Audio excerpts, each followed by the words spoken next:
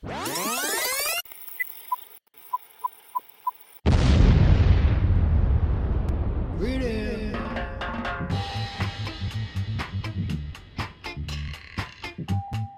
back to the podcast. It's Monday, July 11th, 2022.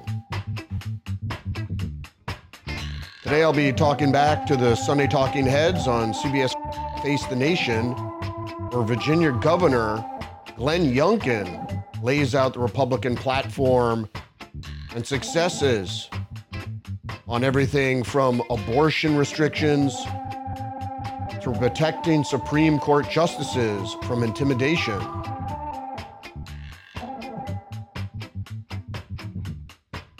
We'll also be checking in on Sunday morning propaganda on CBS Sunday Morning, where correspondent David Pogue talks with former Secretary Treasurer Larry Summers, former Labor Secretary Robert Reich, all Democrats, and economist Mike Ronzanol, who try to convince us that, again, the Biden administration's spending policies are not to blame for the current rates of inflation. Who can explain 100 million tons of reggae? Also be turning into the Sunday New York Times, going over the headlines all in the next 30 minutes. I say the obsession. But first, I'll be taking you back to school, giving you some historical context to frame this week's news narrative.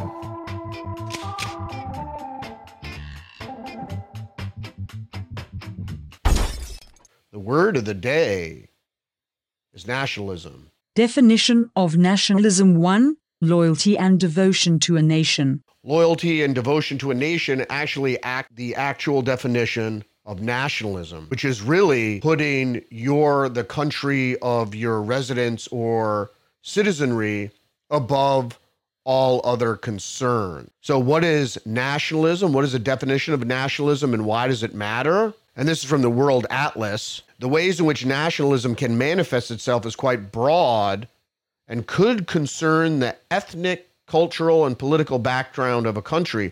These varieties include civil nationalism, religious nationalism, territorial nationalism, ethnic nationalism, anti-colonial nationalism, economic nationalism, cultural nationalism, and racial nationalism. Recently in the United States, we've been mostly concerned with a form of economic nationalism whose broad strokes were laid out by Steve Bannon.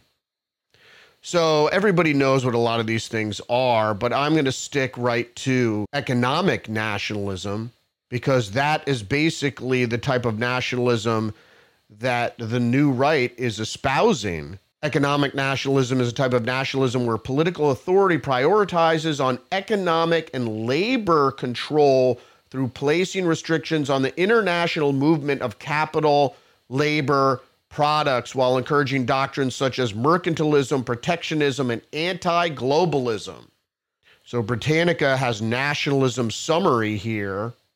Nationalism, loyalty, and devotion to one's nation or country. It's actually nation state, especially as above loyalty to other groups or to individual interests. Before the era of the nation state, the primary allegiance of most people was to their immediate locality or religious group. The rise of large centralized states weakened local authority, and society's increasingly secularization weakened loyalty to religious groups through shared religion, along with common ethnicity, political heritage, and history is one of the factors that draws people together in nationalist movements. Early nationalist movements in the 18th and 19th century were liberal and internationalist, but they gradually become more conservative and parochial. Less than 3% of you people read books. So we're going to go quickly just into the reading recommendations.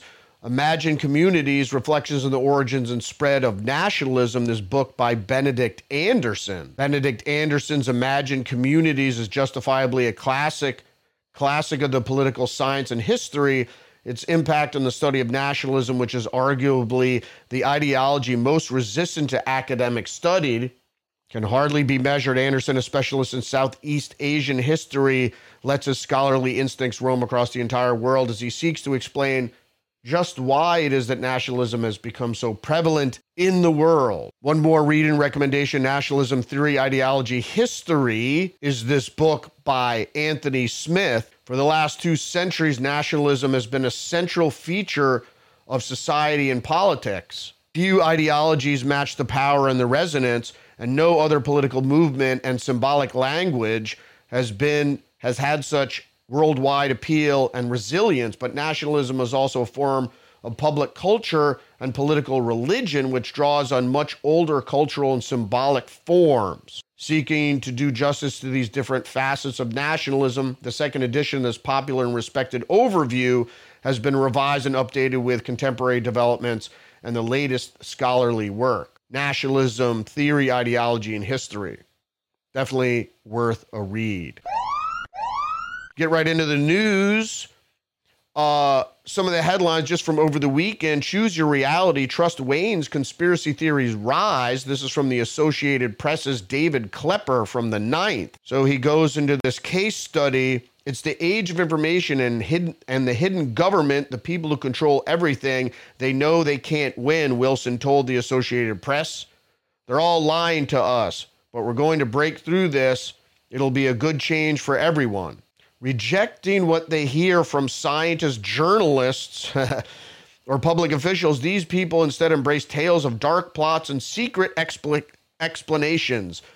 And their beliefs, say experts who study misinformation and extremism. Now you're an extremist if you're a conspiracy theorist. Reflect a widespread loss of faith in institutions like governments and media. A poll conducted last year by the Associated Press found that just 16% of Americans say democracy is working well or extremely well. Another 38% said it's not working or only somewhat well. So this is a hit job on anybody who holds any sort of conspiracy theory. Like the people with capital and the elite class aren't working against the populist movements of the world is just ridiculous. On the day before Independence Day in Boston this year, a group of about 100 masked men carrying fascist flags. Okay, and so they try to link the Patriot Front with people that hold conspiracy theories. This is a hit job on conspiracy theories. Everybody doesn't trust what's going on. People are flocking to broadcasters like Alex Jones because he has an explanation for what's going on. It's not just nobody accepts the status quo and everybody distrusts authority. And that's just a hit job on conspiracy theorists trying to tie conspiracy theory, right-wing conspiracy theory, to the Patriot Front.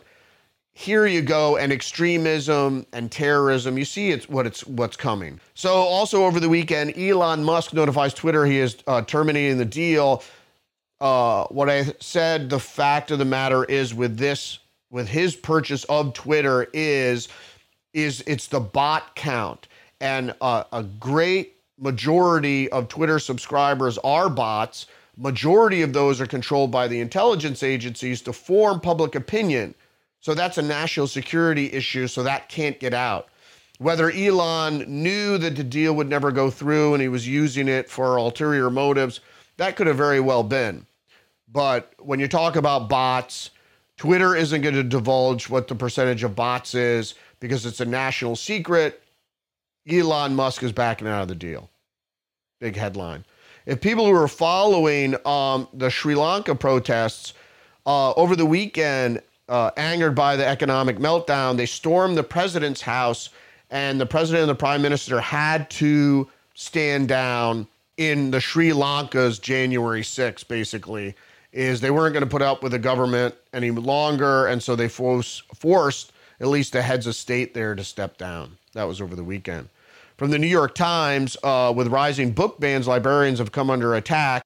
This is trying to say is that some terrorism or something bad's going to happen to librarians because the librarians want to keep in their libraries sexually explicit books that are targeting children. So talking about alternative sexual lifestyles putting it in children's book, it just isn't appropriate. And people are trying to say that, and it's right-wing book banning because you don't want to teach your 6-year-old about sodomy. And they go into some of the books, particularly Lawn Boy. So look into Lawn Boy. Lawn Boy isn't an appropriate reading for children. So you can look up Lawn Boy and figure out what it's all about. So for the Washington Examiner, a liberal protest group offers bounties for info on where conservative justices are located. If you didn't know what this was happening, it's really Antifa that is trying to have people report when they witness. So if you're like a restaurant staffer or something and you see one of the conservative justices come into your restaurant, you're supposed to get on the horn and tell Antifa, and Antifa is going to reward you with $250 for the tip, and then they could turn out their protesters and then film that with an agitprop action. Moving along, the Associated Press reports over-the-counter birth control drug maker seeks FDA approval. This is an article by Matthew Perrone. You could see this happening, and I explained it right away, is the federal government and the drug makers are using what's happening on abortion to push over-the-counter birth control. So you're not going to need to go to an abortion clinic to get your pregnancy terminated. You could just take a pill and have a miscarriage, and you could deal with the fetus the way you want. Unfortunately, that's not going to provide fetal tissue. So the powers that be always prefer a late-term abortion so you could take the baby parts. But they will certainly, as population control measure, certainly the FDA will approve the abortion pill, which you could take, I think, up to 4 or 5 months of pregnancy to induce a miscarriage. So the next article up is from CNN. China crushes mass protest by bank depositors demanding their life savings back.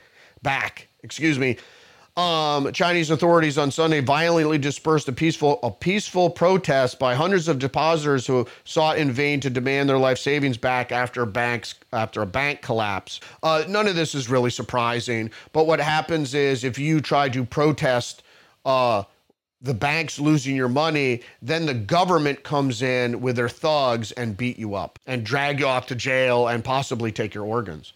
Again, from the Associated Press, in this article by Mike Corder, anger simmers for Dutch farmers who oppose pollution cuts.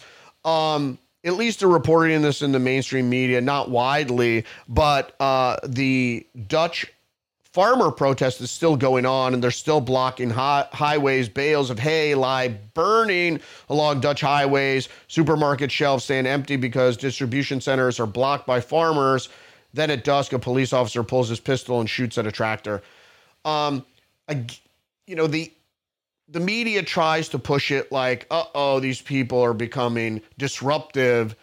That's the whole point of a protest, is become disruptive. So, but the fact is, the farmers are right in protesting government cuts to a climate crisis myth that is just a means of control. You'll see, because I'll probably report on this sometime during the week, is that they're going to outlaw or eliminate or ban all combustion. So either you're at the tit of the electrical generation system, however that comes about, you're not going to be able to burn a fire or use a combustion engine, or all that's going to go away. Mark my word, at least within the next 7 years. But this is about, the Dutch thing is about limiting methane. So through cow farts and fertilizer, I don't know. But a lot of people didn't know, like, the Netherlands is the 4th largest producer of food, dairy, cow-based product. So we're going to tear right into the New York Times. The Dems are turning on Biden at 79. They finally mention his age. Biden is testing the boundaries of age in the presidency. President Biden has said he has plans for a run for a second term, but his age has become an uncomfortable issue for him and the party. So this is where they start to turn on him. Also on Meet the Press this week, they had their third stringer, the anchor there, interview Kamala Harris because Maggie Brennan wouldn't touch it. So he tossed her a bunch of softballs. They're trying to make her look more presidential. Good luck with that. Up next, Liz Cheney's latest fans, Democratic donors. Despite policy disagreements, donors like Jeffrey Katzenberg are backing the Wyoming Republican because of her role in the House committee investigating January 6th attack. You see how it all works out? You're just on the side of the establishment, and the establishment will come and reward you. Good job, the DNC. Good job, Liz. You're doing wonderfully. Here's a list of our donors. They'll be happy to give. Like, that's not corruption. Blinken presses China's top diplomat on Ukraine, but stresses cooperation at the G20 meeting.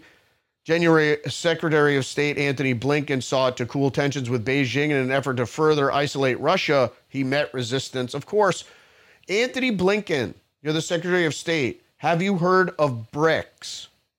Right? Brazil, Russia, India, China. Hello? They're aligned against the United States. So he makes this vain effort to try to, help us in his diminutive stance. China's rising, America's weakening. It's all done on purpose. It's the authoritarian bankers and corporate oligarchs who want a more authoritarian system. And the reason the United States public is oblivious to this is because of the next article, The Age of Distract Depression. The pandemic's true role on mental health won't be known for a long time, but data from the past 2 years indicates a rise, some of it's sharp, in prescription drugs from conditions like ADHD and depression. They prescribe drugs for everything. If you're on pharmaceuticals, get off. And if you're on heart medication, you can never get off, so think twice about getting on blood thinners and all this other stuff, because you can't get off it. And especially with these SSRI drugs, these are mass murder suicide pills. So if you try to get off them also, you could have some sort of terrible, terrible reaction. So this is an article from the 9th from Casey Schwartz. If you're wondering which pills and how many of them Americans have relied on to make ourselves feel better since COVID, the answer in short is yes. Yeah, so she goes into a long article and trying to condone the use of these type of pharmaceuticals for people dealing with COVID. Oh, COVID was so horrible. She needed to take. Don't take these. This is the plan against you. This is the attack. It's a biological attack. It's a psychological attack. But the softening up for the psychological attack is a biological attack to get you on pharmaceuticals that put you in a suggestive state. And then the media takes over with their propaganda. So if you're smart, you should stay off of drugs, especially pharmaceutical drugs. How do we, this is social cues. This is from Philip Galanis from the 7th. So Philip Galanis has this column, Social Cues. It's like a Dear Abby thing where people write in, and sometimes you have to think of these letters are even real. So the first one up is, how do we get rid of our teenage daughter's gun safe? A reader wonders what to do after the daughter responds to a breach of privacy by investing in a locker meant for weaponry, not diaries. So the basic letter just says, hey, we were looking through our daughter's diary. She kept it and so she didn't want us to do that. So she put it in a safe. She bought a gun safe at a secondhand store and she put her diary in the gun safe. And now the parents just don't want it because it's a quote unquote gun safe. So she doesn't have a gun. She keeps her diary in it, but the parents don't want it in the house because it's a gun safe. So it's not even a firearm. It's a safe to protect firearms, which I thought is a good idea. And she's not even using it for a firearm. She's using it for her diary. And the parents don't want it in the house. Talk about leftist lunacy. And so we always leave you in the Sunday Review here, which is the opinion pieces of the week. And our gun myths have held America hostage for too long. And I forget what this was in the paper. This was a different headline in the paper. It's, I think it was echoing Joe Biden's sentiment is that the Second Amendment isn't absolute. Something to that degree. And Francisco Canto starts out by saying, like so many Americans, I have been called into relationships with guns since I was a child and have been made to understand, even long before I could articulate it, that guns represented something essential about what it means to become a fully realized American man. No, it should just say that guns represent something essential about what it means to become a fully realized American, not an American man. Because the Second Amendment doesn't say anything about men. It says that you have the right to keep and bear arms. So whether you're a woman, and since every man and woman, I suppose, are created equal, then you can have a gun. But he tries to make it this machismo argument that it's like the patriarchy. And as I become older, guns were given to me as a rite of passage by my father, by my mother's boyfriend, and by the United States government upon my graduation of Border Control Academy when I was 23, blah, blah, blah, blah. Long drawn out, long-winded opinion piece about our gun myths. The Second Amendment says you have the right to keep and bear arms. I would admit that includes a fighting rifle and a fighting pistol for whatever, militia, home protection, protection of yourself. You want to conceal carry a pistol. If you want to carry your rifle in your car, I just think that is the Second Amendment right, to keep and bear arms. So to protect yourself and others. And you don't need to go into a long-winded opinion piece about how you were brought up with guns, but now you think that limited magazines and limited types of weapons, and you can't have these murders keep happening. Well, the murders keep happening. The high-profile cases keep happening because, well, there's no motivation, so we don't really know. So they all are suspect. Other mass shootings, they aren't all suspect. But they certainly, most of them, these high-profile, seem to be unmotivated cases, are suspect. So right off to Glenn Youngkin, and 3 cheers for him for winning on a good platform of parental rights in student education, especially if it's taxpayer funded. And then he has they tried to lure him into a lot of things, whether he supports Trump or whether he's going to run for president or whatever. He sticks to his guns and talks about policy platform. Virginia Governor Glenn Youngkin, who won in an upset last November. The debate on abortion has been raging for a long time. And I believe, as a pro-life governor, that life begins at conception. And my job as a pro-life governor in a state in Virginia where 18 months ago, the debate in our General Assembly was around whether abortion should be allowed all the way up through and including birth. What? Funded by taxpayer money. What? The Supreme Court's decision, I agree with, that this is a decision for states to make by elected officials, by the citizens of Virginia. Each state will decide something different, and I think that's the real value of the Supreme Court's decision. Life begins at conception. My job is to get something done. And I believe we can get a 15-week pain threshold bill done in Virginia. For the first time, think about it. This was a state, again, that just 18 months ago was talking about enabling abortion all the way up through and including birth. And now we're able to talk about a 15-week pain threshold bill where a baby feels pain. What? I do believe that there should be exceptions that are made in the case of rape and incest and when the life of the mother is truly at risk.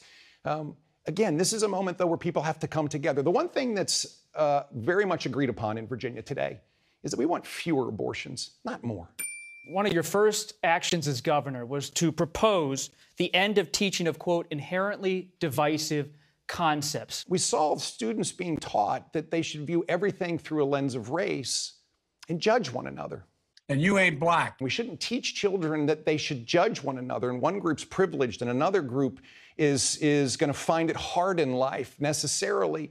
And we shouldn't blame someone and have them form a view that they're inherently racist because of their race. And you ain't black. Remove inherently divisive concepts from curriculum. It was about white supremacy. There's certain groups that want to drive people apart, and my job is to pull them together around a vision for education that can deliver for our Security kids. is also an issue in your state. We've been talking about the Supreme Court. Some of those justices live in Virginia. Which is so clear. You can't parade and picket in front of a judge's home and try to influence them. I have to be honest, though. I talk to thousands of Virginians, and the topics they want to talk about is not January 6th. What they want to talk about is runaway inflation, gas prices. They want to talk about crime in their communities. They want to talk about education and the rights of parents to be engaged in their kids' schools. I just fundamentally believe that the media's attention on this, while I think it's important to the media, is really not what voters are focused on. It's not just the media.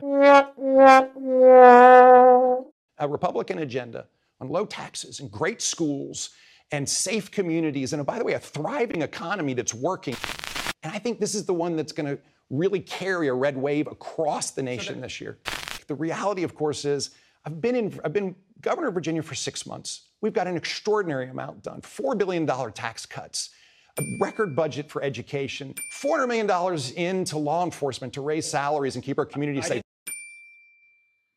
Yeah, you gotta love Glenn Youngkin, man. He's doing a great job at it. Has a great policy platform, and is really, really doing well.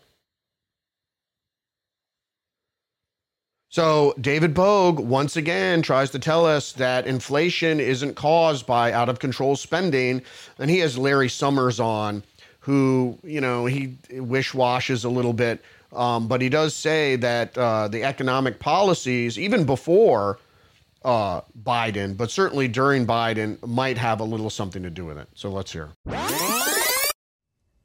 Our economy has been battered by a war. So is that why we're seeing sky-high inflation? So what's going on? As you may recall, prices are a function of supply and demand. Greedflation. Harvard professor Larry Summers was the Treasury Secretary in the Clinton administration. He predicted this year's inflation over a year ago.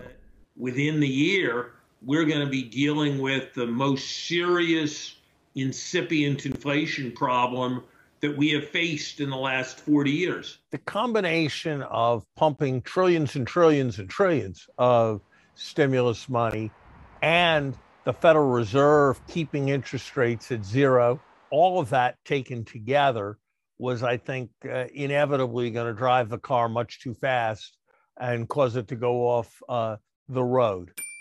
Then, in an unhappy coincidence, I'm tired of being quiet. but lately we've been hearing about a third contributing factor. The last thing we should be thinking about is rewarding companies for exploiting the situation. Greedflation. Greedflation. Mike Konzel is an economist at the Roosevelt Institute. Robert Reich is a professor at Berkeley and was the labor secretary in the Clinton administration. Our obligation is to our shareholders. And that's it. What? I wouldn't call it greedflation, quite honestly. I mean, companies are responding to what the incentives are in the market, and they have to maximize their shareholder returns. That's it. These corporation leaders are being exploitative and unfair. I don't use the term unfair. It's not a matter of morality. The corporations are not people. They are going to maximize their share prices. That's what they do. So I think this idea that prices being raised in the face of strong demand constitutes gouging is a real misconception. You make it sound like capitalism is working like it's supposed to. We have more and more monopolization, more and more market power, more and more power by big companies to set prices. But I thought there's antitrust laws. I thought the government's supposed to protect us from that. Well, you would think so. But since the 1980s, antitrust law has become very unfashionable. If you can look past that inflation thing. Pumping trillions and trillions and trillions of stimulus money. Greedflation. Greedflation. You idiot! Yeah. It's spending. It's spending. Sure, there are other factors. There are always other factors. But you know the inflation is because of spending if it's broad-based inflation through everything. Now, everything doesn't go up the same amount, but the value of the dollar goes down. That's inflation due to inflating the currency, not because of Vladimir Putin, not because of supply and demand, and not because of COVID. COVID was a distraction because the financial system is really, it's a house of cards. It's going to collapse, or it's going to be forced to collapse, or quantitative easing, going to try to let us down slowly, but I don't think it's going to work. All right, so for me, Rudy's Revelation. We'll see you tomorrow. Don't forget to like, subscribe. Follow me on Twitter and Facebook. Get our minds. See ya.